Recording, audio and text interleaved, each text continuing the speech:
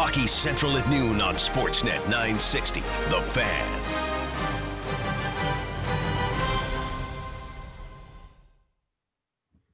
Welcome to Hockey Central at noon here on Sportsnet 960. Peter Klein, I believe Kelly Kirch, and Logan Gordon with you today. 60 minutes of hockey talk to kick off the afternoon. I am in my, as always described, the palatial estate here in an undisclosed location in Calgary. Back at the Iconic studio powered by Iconic Electric and Controls is Logan Gordon. Logo, how are you today, sir? I'm doing good, PK. How are you? I'm doing all right. Do we have the third member of our team in there? We do. We're just working on some technical aspects, and he will join us shortly.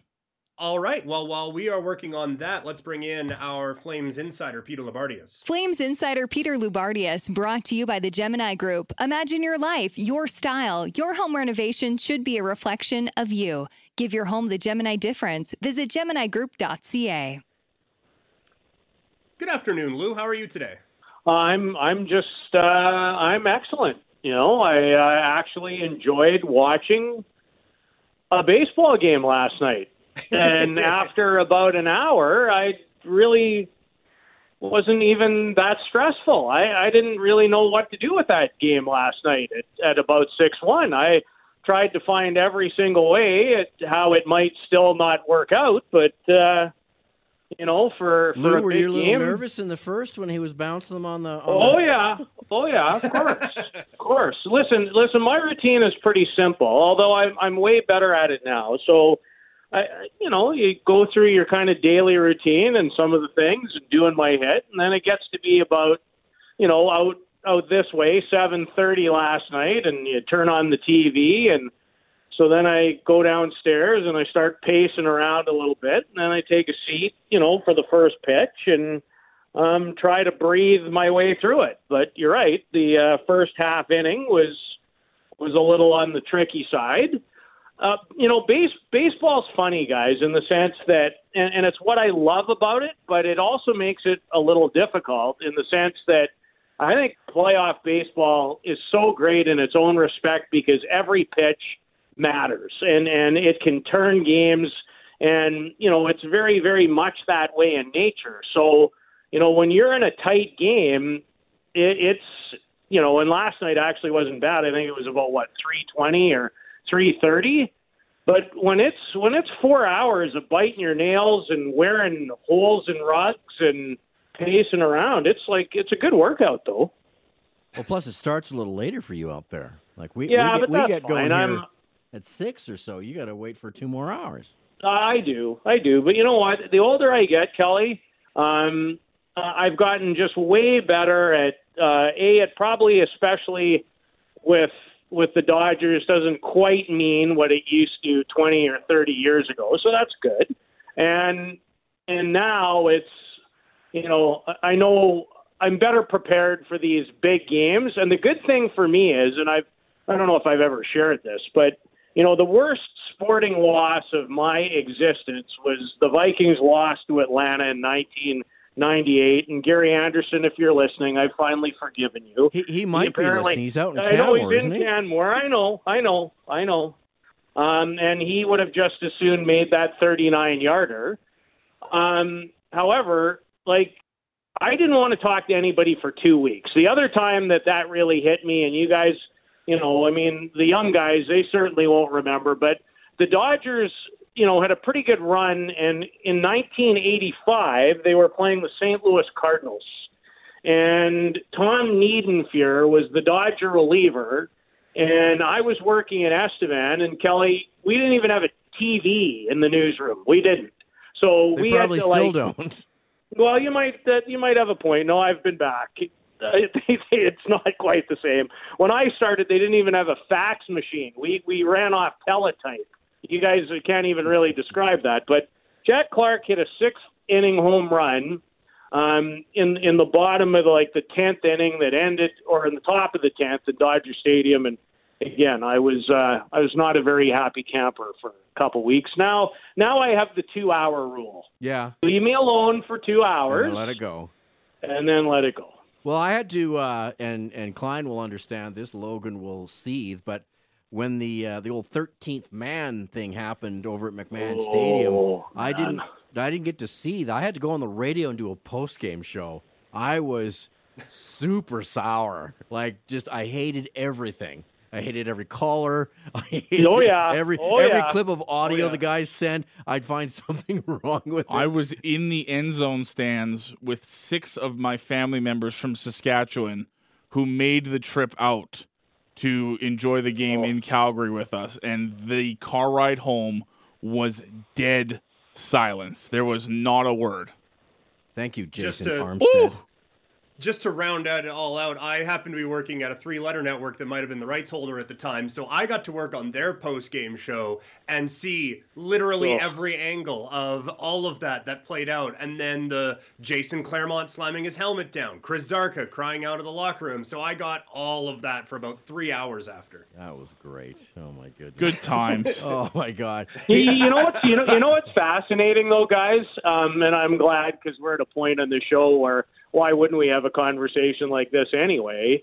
Isn't it crazy how the big losses stay with you far longer than I think for the most part we get great enjoyment out of the wins? Yeah, why is that? Because we're not talking about, 2013 or 1989 or whatever. Remember when we had Josh working here and the Cubs finally won. I guess he was gone by then, but it's funny. You just remember all the just heartaches of where you were and how bad it was, and if a guy, lose it on the last play of the game or a bad goal, it just that's just maybe that's because we're passionate, and it's one of the things one of the things you wanted to talk about, Lou, and it's going to tie in perfectly, is Flames fans and where it fits and.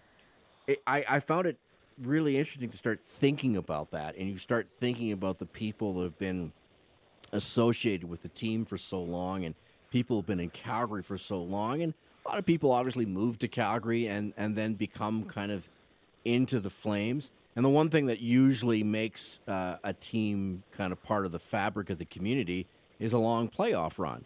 We saw that in 2004. That was a long time ago. But, Lou, you lived in a bunch of different cities. Where do you come out on where the Flames fit and kind of that the community fabric of this city?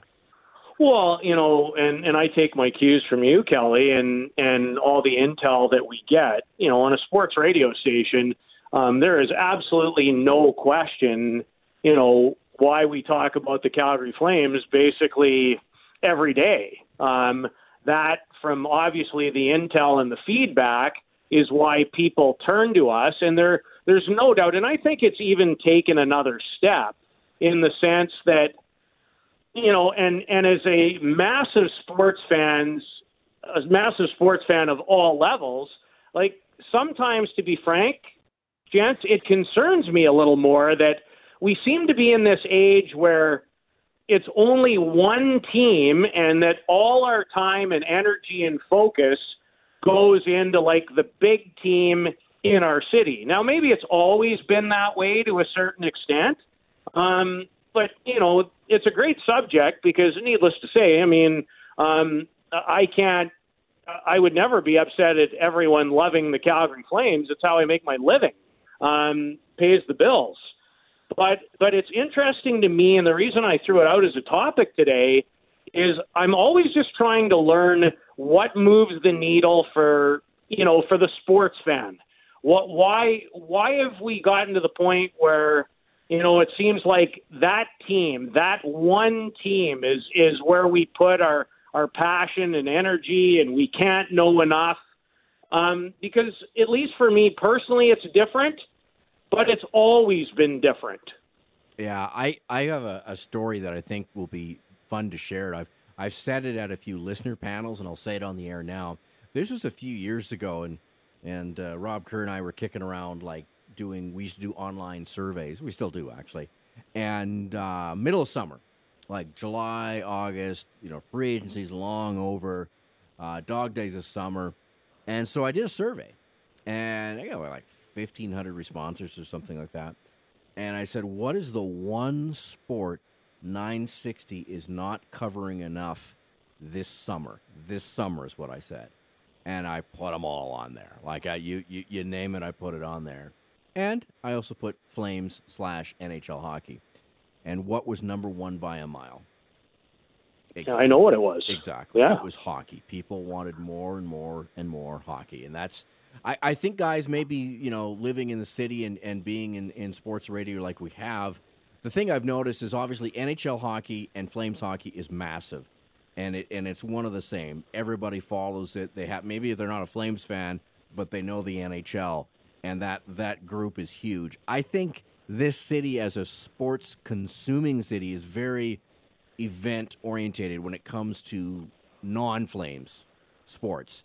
People will get into the Hitmen when they're on a playoff run. When the Roughnecks were doing their championship run there, it was incredible. And I wasn't even in the city when they won their last championship, but I just saw on social media, it's like, this is nuts. That Saddle Dome must be absolutely crazy. So I don't know, PK, if you've seen it that way, but that's what I've seen it where it's, and if the Stampeders get hot and they're in the Grey Cup, for sure everybody will be into it.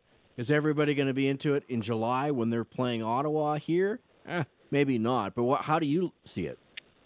No, and I see it the same way. And coming from a fighting perspective, the UFC gets talked about a little bit for major pay-per-views, but then when the UFC is in Calgary, it's all anyone talks about for a week. And there is, I think, a lot of that. And I think to Lou's point about how like your team kind of becomes the only thing you focus on, I think one of the reasons for it is how accessible it all is now. Like there was a time where you could only get to watch 30 Flames games because that's all that was on. And it sounds crazy to even say that. But I think now because you can just focus on your team, it's a little bit easier to fall into that my team first mentality. When it was, well, tonight it's Philadelphia against Buffalo on TV, I guess I'm watching Philadelphia against Buffalo. You kind of had to broaden things a little bit. But now that you can just focus on your team all season long and watch all 82, I think it becomes a little bit easier to just focus on that. On any device, too, now, right, Pete? Like you totally, can, on the train. Yeah, you can do whatever you want. That's the weird part. I remember when I was way back when we were doing Flames hockey on 660. And, so there would be a few on TV and, Hockey Night in Canada, but there'd be a bunch in the middle of the week. So we had this old satellite dish, and there's Jock Wilson trying to find some sort of feed to watch the game so we'd have some sort of semblance of what to talk about. It was crazy, but it has changed. And Lou, you've lived in other cities too, so you've seen it. I remember Kerr always says, like, in Calgary, we're really good sports consumers. Like, we'll go support things. We're in Edmonton, they're fans. They are fans no matter what. I don't know if that's just the makeup of the two different cities, but I don't know if that's how you feel about that. Well, you know what, I do, but I'm changing because I think so much of how things are consumed now almost unites everybody together, and that's why I always loved have Peter and Logan in on some of these conversations. We talked a little bit last week. I think in so many different situations, if it doesn't seem special or it's not an event or it's not perceived as the sexy place or the team that you should be all excited in, people, whether it's through their convenience or maybe lack of investment. Listen, as a longtime sports fan, and needless to say, everybody knows that I love all levels of hockey. Like, I don't honestly get, and I thought about asking the young guys this today, and I'm not trying to point fingers. That's not what it's about. This is about trying to learn. So, including our old buddy Robbie Kerr, who's trying to, when we get back to some kind of normal, which we know the whole world isn't, why isn't there more inclination with an excellent product to attend Calgary Hitmen games? Yeah. You wonder about that, and I thought you were going to go somewhere else. I thought you were going to say, like, the AJ. We have some really good hockey that's very affordable all throughout southern Alberta, and sometimes I kind of wonder, it's like, well, what would it take for people to go? Like, what else do you want? Like, it's a winning team. It's a great product. It's got incredible production. It's like $20 to go. Like, what's the deal, right? And I know people in this town a lot of times will make excuses for things, and I guess everyone has their right to. No, and it's in every town now. Yeah. Like that's why for me, listen, I know Peter and Logan both well enough to know that, they love sports and they're large connoisseurs of sports. But I also know in this day and age, trying to learn, like we talked earlier, Kelly, this week about, where betting might be going and the fantasy component of it and the star nature of everything that we look at. I'll tell you what I'm missing more today than ever, because for me, it's what I like the most. I will trade every day of the week being at a live event over watching one on television. I just would. It's different. I have more trouble now, and you're talking about a pretty large sports connoisseur, but not unlike some other people, if I'm not really invested in it, to sit down in front of, a 3-hour ball game, like day in and day out. Like, it's funny.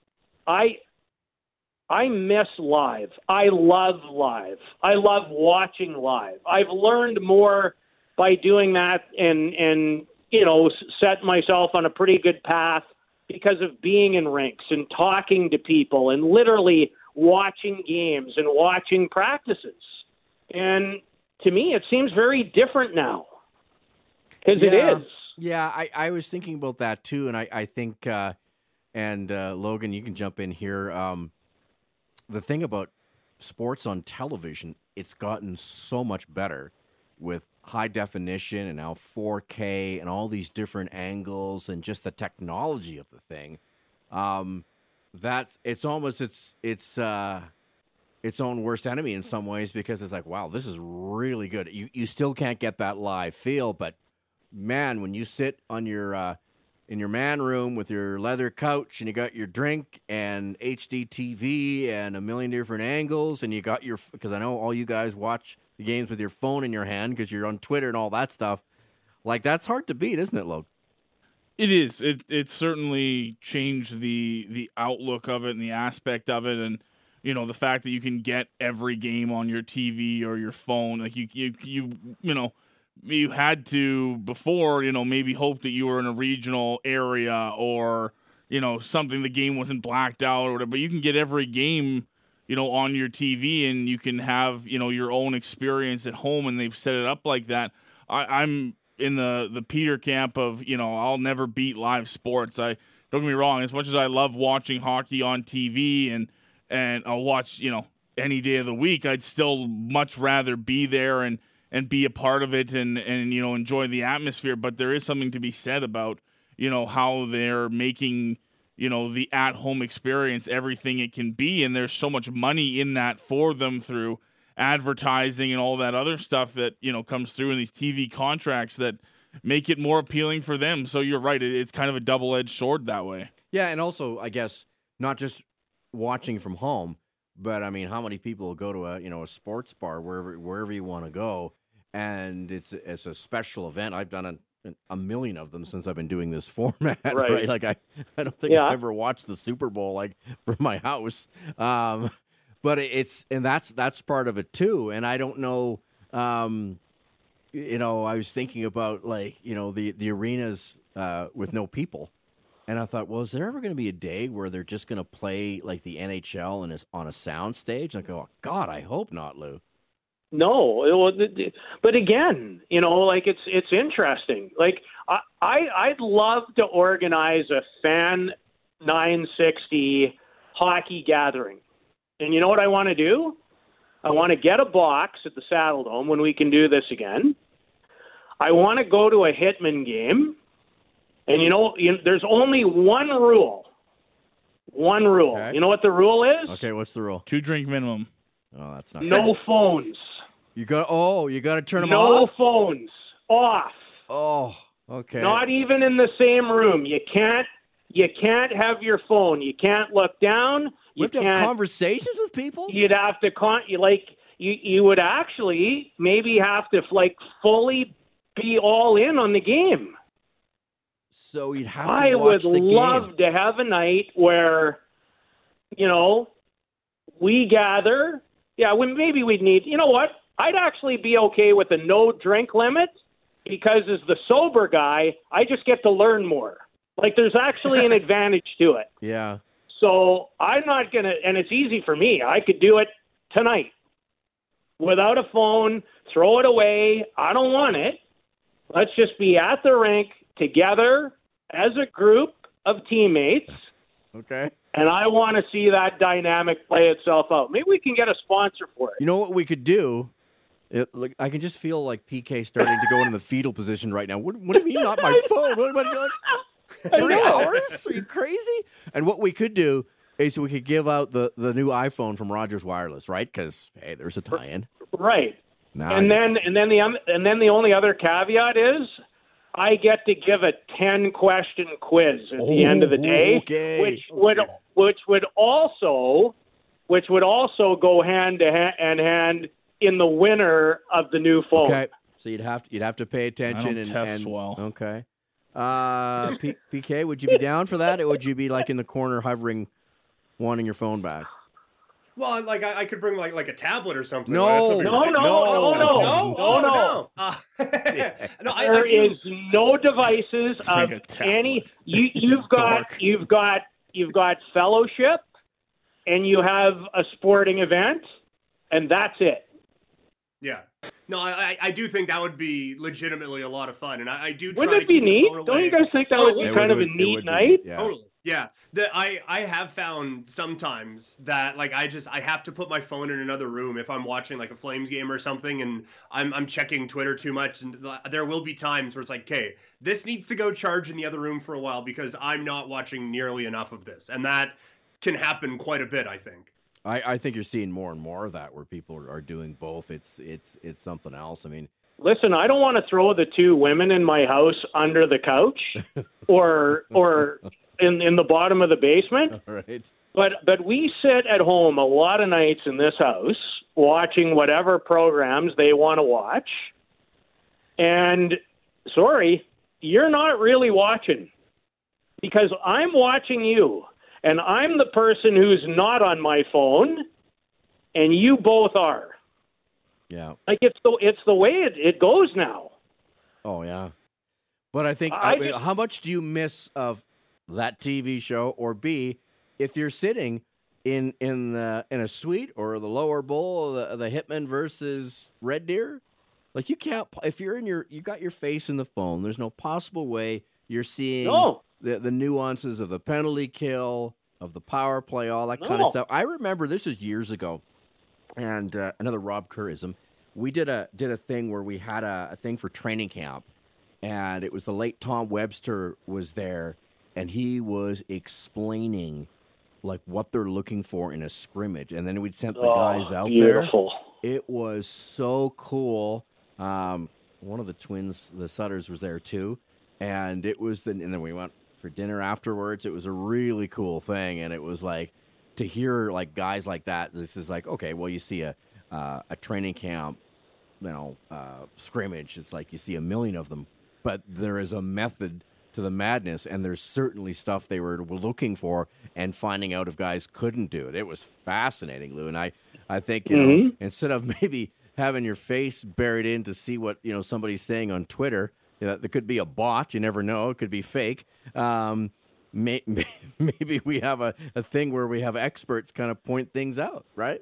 Maybe that's an addition to your plan for the Hitman Suite. Sure. I've been thinking about it all the time, just about how people consume, what's important to them, why they do certain things, and I would love to see a night where, we all get together and, you see who's invested, who isn't invested, who's learning, who isn't. And then we're going to have a little quiz at the end of the night. Yeah. And I will say I've had the good fortune to watch some hockey with former NHL players right next to me. And whether it was Perry Berezan way back when, or Rhett Warner or Corey Sarch, man, you see the game completely different with those guys. It's maybe we got something here, Lou. Maybe we're going to do this, right. this COVID well, thing's listen, going to be over. The bottom line is I have as strong of an opinion as anybody, but I'm the first to say on this show or anything, I've been going to hockey school my whole life. Yeah, true that. And you just enjoy it You more. You don't come up with certain feelings necessarily about players and why guys can do things or why they can't.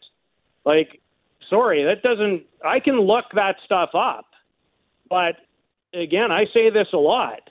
We're in a place now, thanks to smartphones, where, a lot of people can tell you what.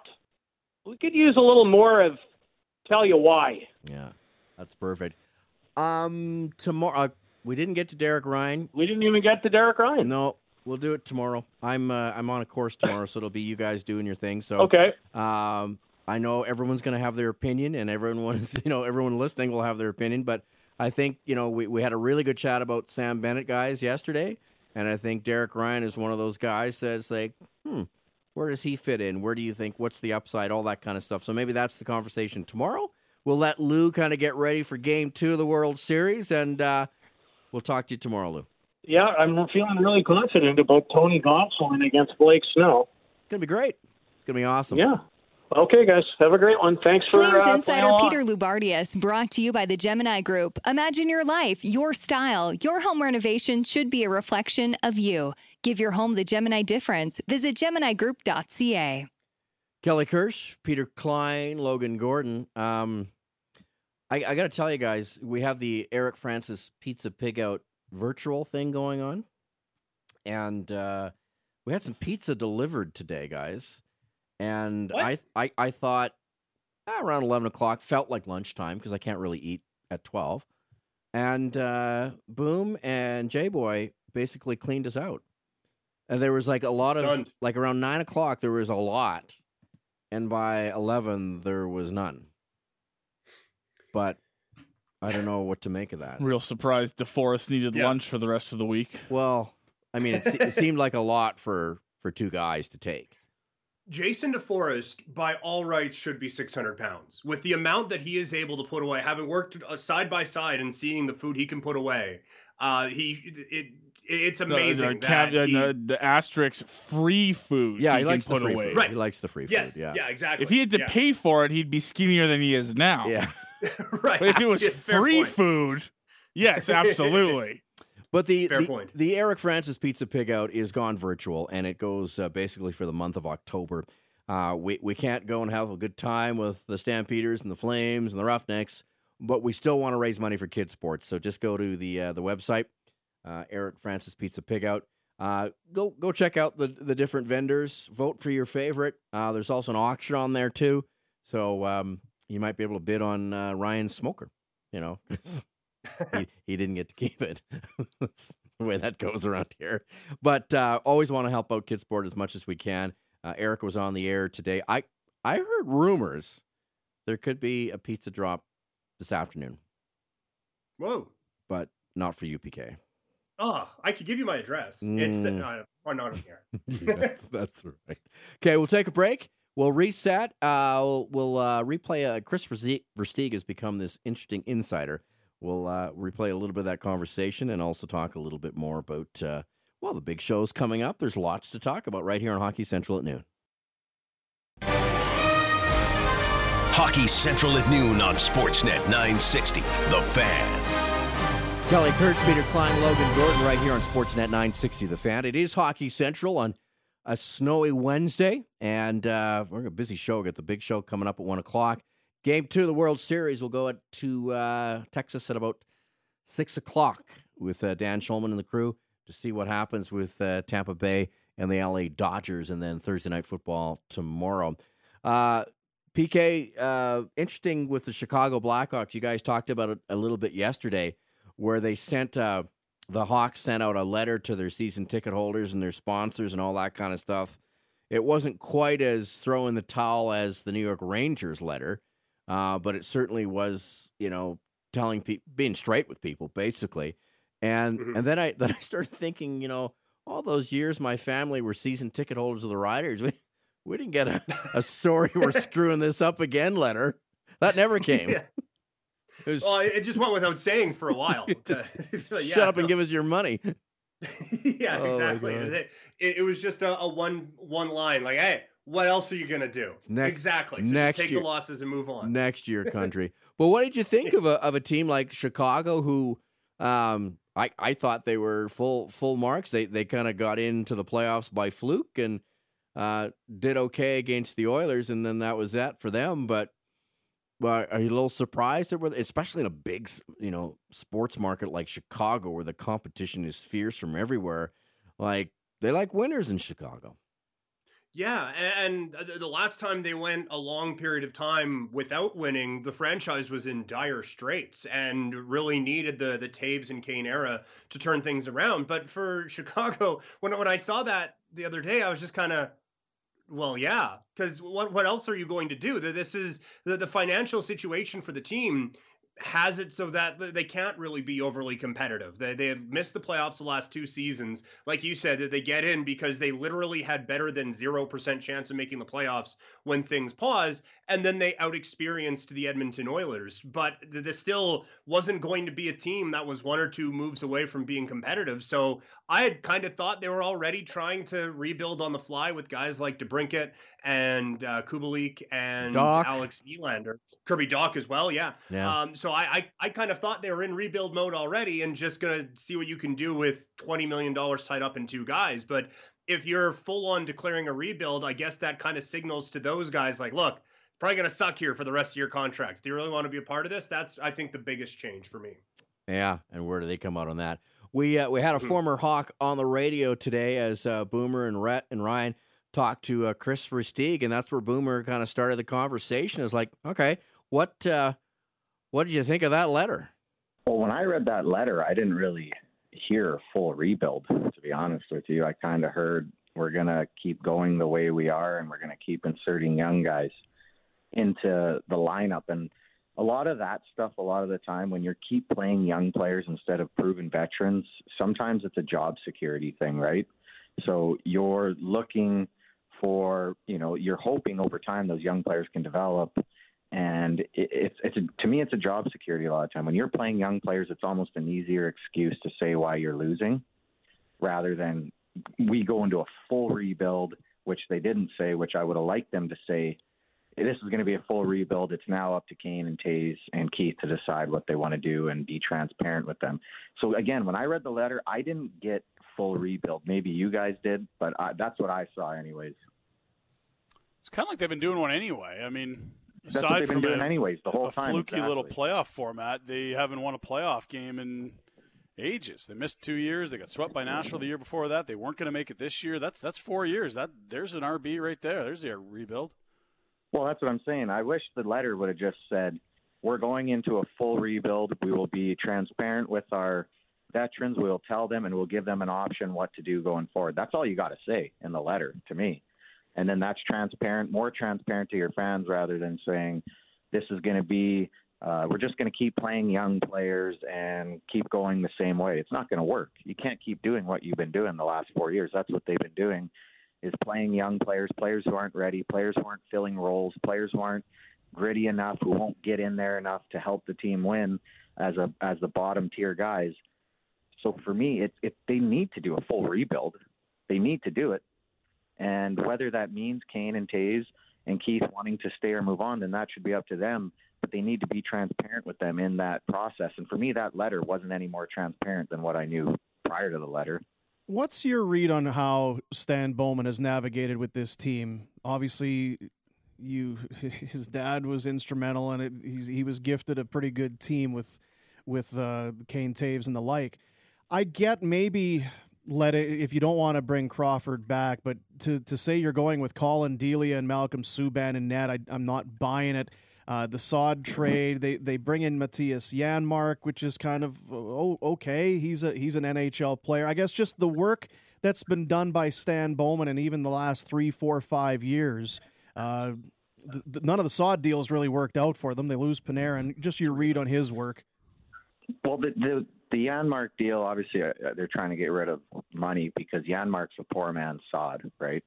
But if you're looking at the entire picture from, 2010 and on to 2015, Stan's done a good job. They did a good job, I think, probably staying away from each other and letting each other do their own business. Stan was bringing in good players. And I think once 2016 started, and Stan was probably trying to look ahead, so that's why he makes the Saad trade. That's why he makes the Hjalmarsson trade, and he was trying to get other younger players, so Saad back for Panarin, that were going to cost less money, that were going to do maybe not quite the same at a cheaper cost. So I understood his critical thinking, but you also got to understand that Kane and Toews only had they only have a certain few years left, and they need to win now. So it is a cap era. I think the last few years, Stan's been trying to do the right thing. Some things have been good, some things maybe not so good. But yeah, going forward now, just the trade again and letting Crawford go, I can understand letting Crawford go to let other guys come in. And out of the goaltenders, Lankinen's the best goaltender out of them all.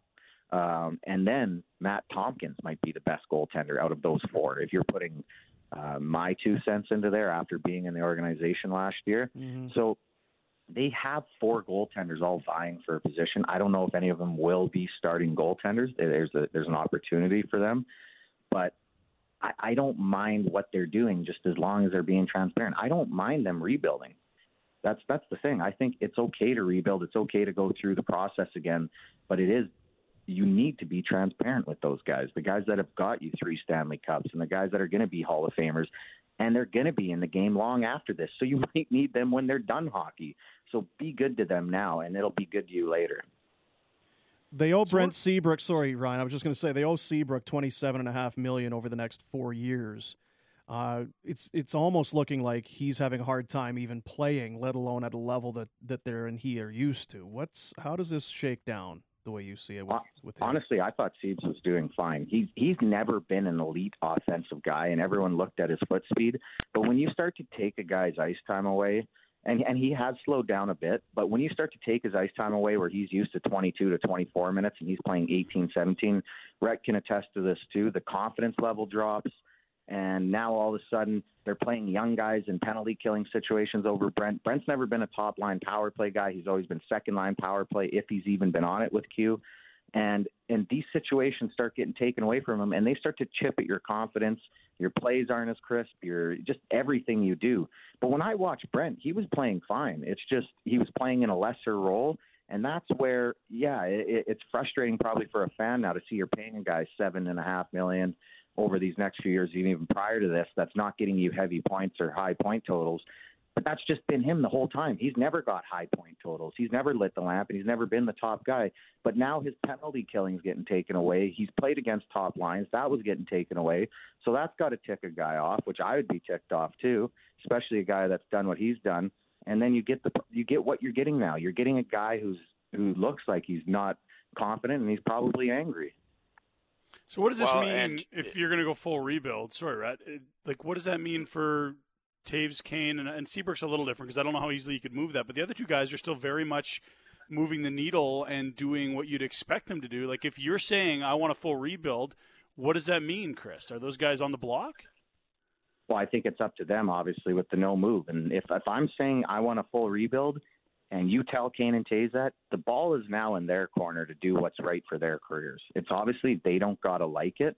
But if you're being transparent and you're telling them the direction of the club and what Rocky Wirtz and the ownership wants to do, they would have to respect that. They don't have to be happy about that, but then it's up to them to do what's best for their careers. I don't know if that's what they want to do. I haven't talked to them about this. This is just purely speculative and looking at it from an outsider's position. But for me, I mean, if I'm Kane and I'm playing still at an elite level and you can pretty much pick and choose where you want to go and you're seeing a full rebuild, then maybe that might be the best case. Or Keith's still playing at a very high level too.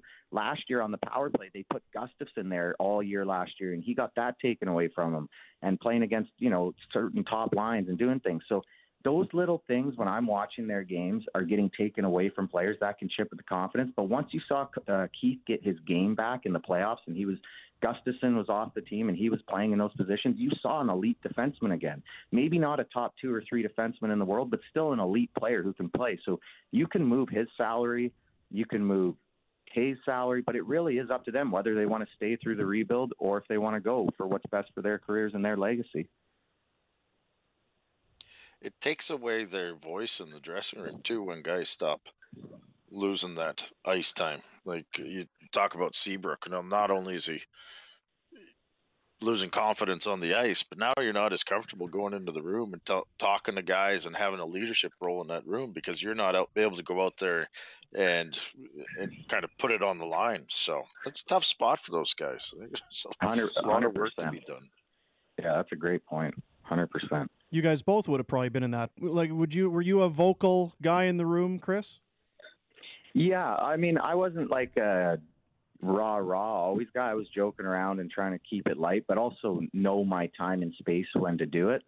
But you're right. Like, especially at the start of my career, you play high minutes, and then once you start to play low minutes, after like probably 6 years in, I started to lessen my minutes, and that's where your voice. You're right. It becomes less magnified and it's not as strong, and your opinions aren't as strong, and you're not as confident saying things. So even in Calgary at the end of my career, it's you still would like to tell guys, hey, wake up, but also you're like, man, I haven't been on the ice in a half an hour, so how am I telling this guy to wake up, so but you also, so that's kind of where I think at the last half of my career I also flipped from being more like a lighter guy, just trying to keep guys light and happy even more than I did in the past. So, yeah, it is. Your voice changes. The way you got to motivate changes with your ice time decreasing. Kris Versteeg is our guest here on Sportsnet 960. Are you at all surprised to see some of the names still out there? Hoffman still without a deal. We're kind of wondering Travis Hamonic, what the situation is with him. Still some names out there for sure. Yeah, there's a lot of names, and that's the thing going into this free agency. I didn't know how much money they were going to be able to pay guys. So you see some guys getting paid, and I'm like, holy cow, what is going on here? And then you still see some guys not getting paid that can score and that can do things. And I understand everyone wants certain role players, and there's a premium on some of those guys now. But, yeah, that's like Toffoli for $4 million a year. I thought he was going to get, like, in a real, I guess, free agency world, he'd probably get closer to 5.5.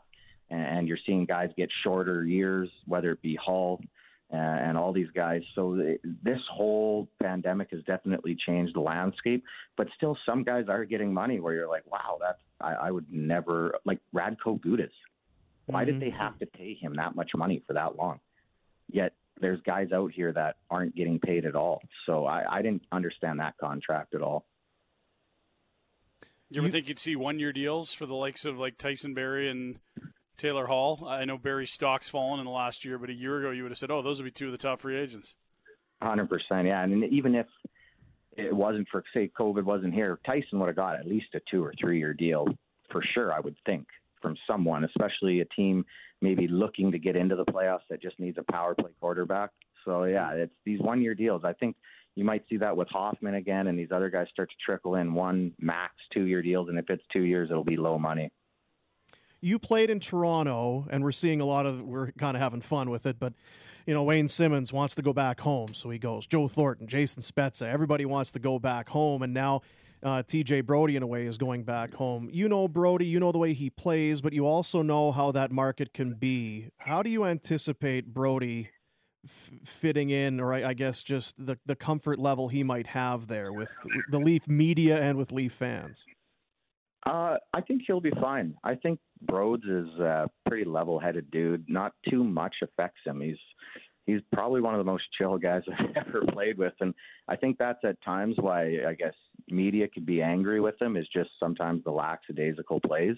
But if he's put in the right scenario and he's given the right player to play with, on most likely a second D pairing, someone who can help skate the puck up and almost be that who was the guy they had?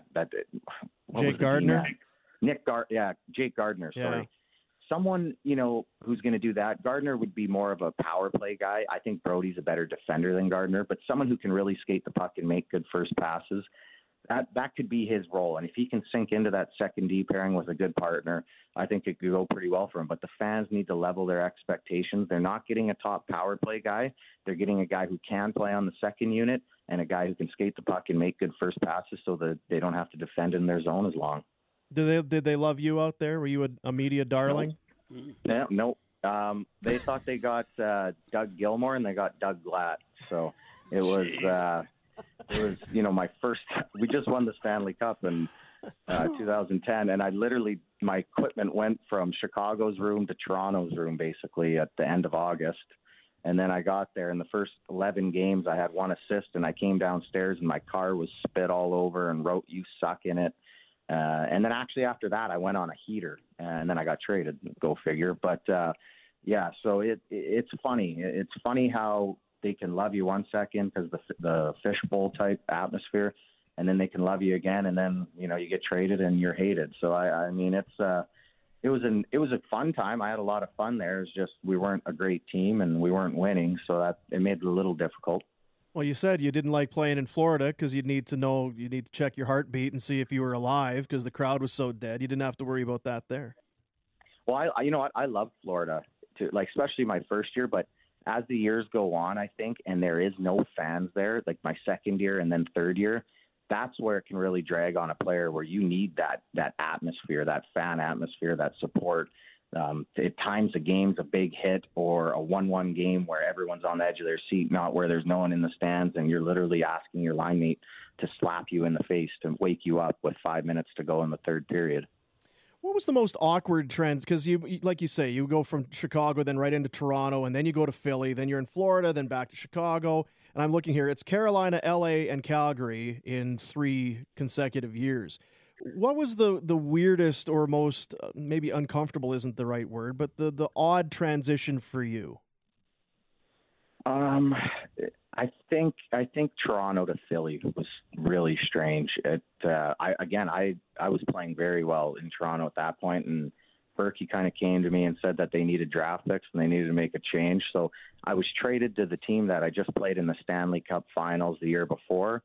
And kind of getting in that locker room and knowing the things that we said to each other and how hard we played, it was definitely awkward and strange. And then trying to go out there and be comfortable in a new situation on a new team that was trying to win a Stanley Cup was a learning experience, and it was very difficult all at the same time. And I definitely didn't play my best hockey. You went from Toronto to Philly for a first and a third, and then you went from the Flyers to Florida for a second and a third. So yeah. Look at you. Yeah. Pick bringer. Just throwing picks around. Gotta have Versteeg. You know the Chicago organization well. What can you tell us about Kirby Dach and Adam Boqvist? Because they've used the word rebuild, but they didn't go full in on it. But those are guys that have to be pretty close that you got to think very highly of. Yeah, I think highly of them both. I know Boqvist, I believe, will be more of he could run a top unit. He's to me like a Tyson Barrie.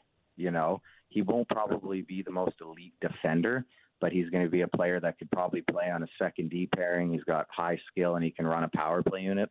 And then Kirby Dach, the ceiling is obviously still growing and rising, and he's a big kid, talented. And we have the same agent as well. So I got to skate with him when he was 17. So he was already a man at 17. You could see that he was physically dominant and he could do things that I hadn't seen many 17-year-olds able to do. So his roof and all that is still growing. And we'll see, I think, in another couple of years where Kirby Dach will be and what kind of player he'll be. I think he can get into the first-line center role and carry. And I don't know so much about carry a team. You would hope he could carry a team based on the guys that he was compared to when they were drafting, whether it be Getzlaf or Eichel. Obviously, those guys are elite. Maybe one day he could get close to that or somewhere like that. Those are still answers to be answered over the next few years, but he has the ability to get there. Have a good week, man. Good to talk to you. Take care of yourself. For sure. Take care, guys. You bet. There's Kris Versteeg out in Ontario. All right, there we go. Earlier today with Boomer, Ryan Pinder, and Rhett Warner, Kris Versteeg, always on Wednesdays, right here on Sportsnet 960 The Fan. We are live doing our thing in the snow from the iconic studio here in downtown Calgary, powered by Iconic Electric and Controls. doing our thing. We've got a busy show coming up at 1 o'clock. We call it The Big Show. Peter Klein is going to host it for us. And what have you had planned for this particular program coming up in the next few minutes here? Well, we have John Bender coming on to let us know what's going wrong with the Dallas Cowboys. Hopefully the answer will be longer than, well, everything. Also looking at the impact star players can have after Mookie Betts' fantastic World Series performance. And as always, we have 3 burning questions, and it's snowing outside, so we'll have to get into a bit of the snow show as well. It seems very fitting today to have something called the snow show. Absolutely. And, of course, at 2 o'clock, Pat Steinberg, Will Nault will join things. We'll got Game 2 of the World Series coming up at 6 o'clock and a whole bunch more right here on Sportsnet 960 The Fan.